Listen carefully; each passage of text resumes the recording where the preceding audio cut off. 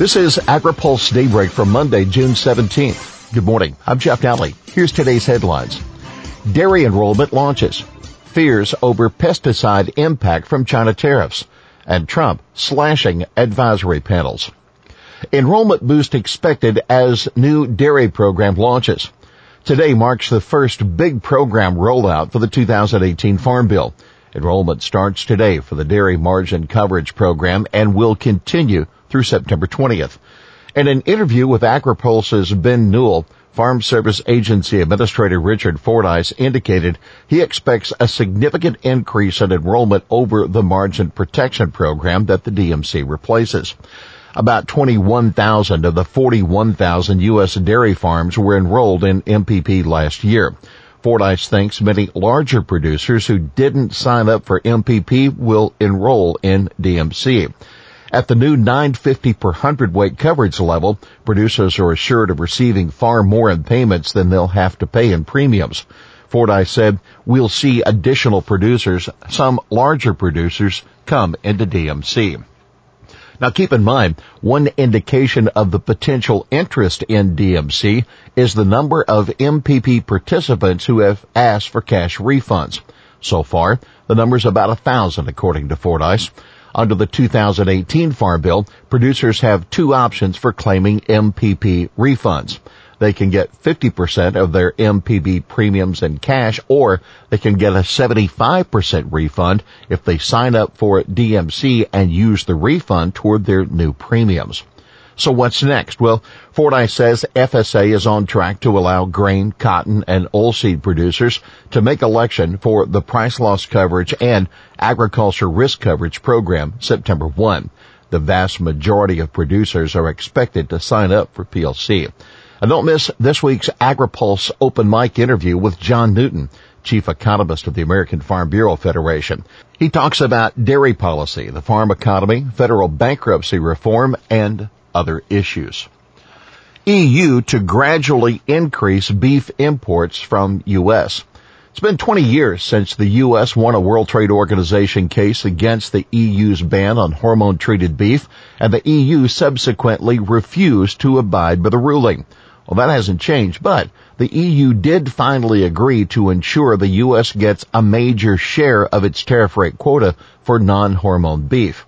The EU announced Friday an agreement to annually give the U.S. 35,000 metric tons of its annual 45,000 ton tariff rate quota for beef, under which exporters avoid that 20% European tariff. It'll likely be months, though, before the TRQ change is finalized and will take 7 years to phase in completely. The EU Commission said after months of talks with the U.S.-American negotiators, threatening to hit Europe with a retaliation to its 20-year-old refusal to abide by the original WTO decision. No trade disruption from unauthorized GE wheat. Discoveries of unauthorized biotech wheat growing in U.S. fields where it shouldn't be found are always concerning, especially to foreign buyers. But so far, there have been no cancellations of imports due to the latest detection that USDA announced a little more than a week ago. In the current situation, there is no trade disruption, and we do not anticipate there will be any disruption. That according to a spokesman for the U.S. Wheat Associates speaking with AgriPulse. There is no genetically engineered wheat approved for the market. Deadline to be set for China reforms. The World Trade Organization's dispute settlement body is set to meet a week from today, June 24th, to settle the deadline for China to properly implement the tariff rate quotas for wheat, rice, and corn as it promised to do 18 years ago when the country joined the WTO. The WTO ruled in April that China has failed to live up to pledges to buy billions of dollars of wheat, rice, and corn through TRQs, handing the U.S. another international victory. Pesticide makers fight tariffs. The U.S. Trade Representative's office opens public hearings today on President Donald Trump's plan to impose tariffs on an additional $300 million in imports of Chinese products. The hearings will continue through the week, and industry witnesses will include Chris Novak, President and CEO of CropLife America, as well as representatives of seafood importers. Novak said in a statement that manufacturers rely heavily on China for many of the ingredients needed to make the pesticides that farmers need. Novak said if these tariffs go into effect, the resulting price increases will affect farmers who are already suffering from adverse weather, poor markets, and an ailing farm economy. And it continues, the burden of these tariffs will fall disproportionately on the shoulders of American farmers, businesses, and consumers without truly advancing the cause of free and fair trade. FDA reviewing CBD pathways. The Food and Drug Administration is looking for regulatory pathways to allow the marketing of food containing cannabidiol, commonly known as CBD, two high-ranking FDA officials wrote in a web post on Friday. The post comes as lawmakers are preparing to debate a fiscal 2020 spending bill for FDA on the House floor this week. Principal Deputy Commissioner Amy Abernathy and Principal Associate Commissioner for Policy Lowell Schiller said there are many unanswered questions about the science, safety, and quality with many of the products now on the market containing CBD. We recognize that there is a substantial public interest in marketing and accessing CBD in food, including dietary supplements, they said in their piece. The agency is considering extending the July 2nd deadline to submit comments to FDA. USDA moves to ease SNAP requirements. USDA is briefly reopening the public comment period on a controversial proposal to loosen retailer stocking requirements that the Obama administration tried to impose on small retailers to accept SNAP benefits. The Trump administration's proposal would give stores more flexibility in the products they have to offer.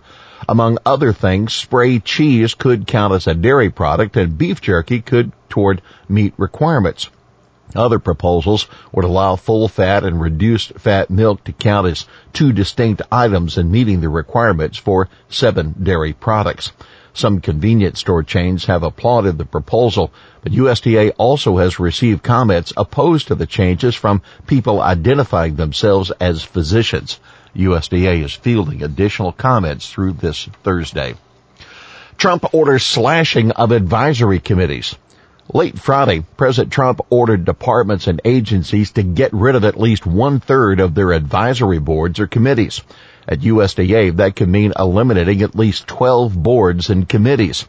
USDA's 35 committees include the National Organic Standards Board, the National Advisory Committee on Microbiological Criteria for Foods, the Dietary Guidelines Advisory Committee, and more obscure panels like the Black Hills National Forest Advisory Board and the Agriculture Technical Advisory Committee for Trade in Grain, Feed, and Oilseeds. Well, here's today's He Said It. I know times are tough, but this program is going to provide some real help. That House Agriculture Chairman Colin Peterson of Minnesota on the Dairy Margin Coverage Program. Well, that is Daybreak for this Monday, June 17th. AgriPulse Daybreak is brought to you by the United Soybean Board. For the latest news out of Washington, D.C., visit agripulse.com. For AgriPulse Daybreak, I'm Jeff Nally.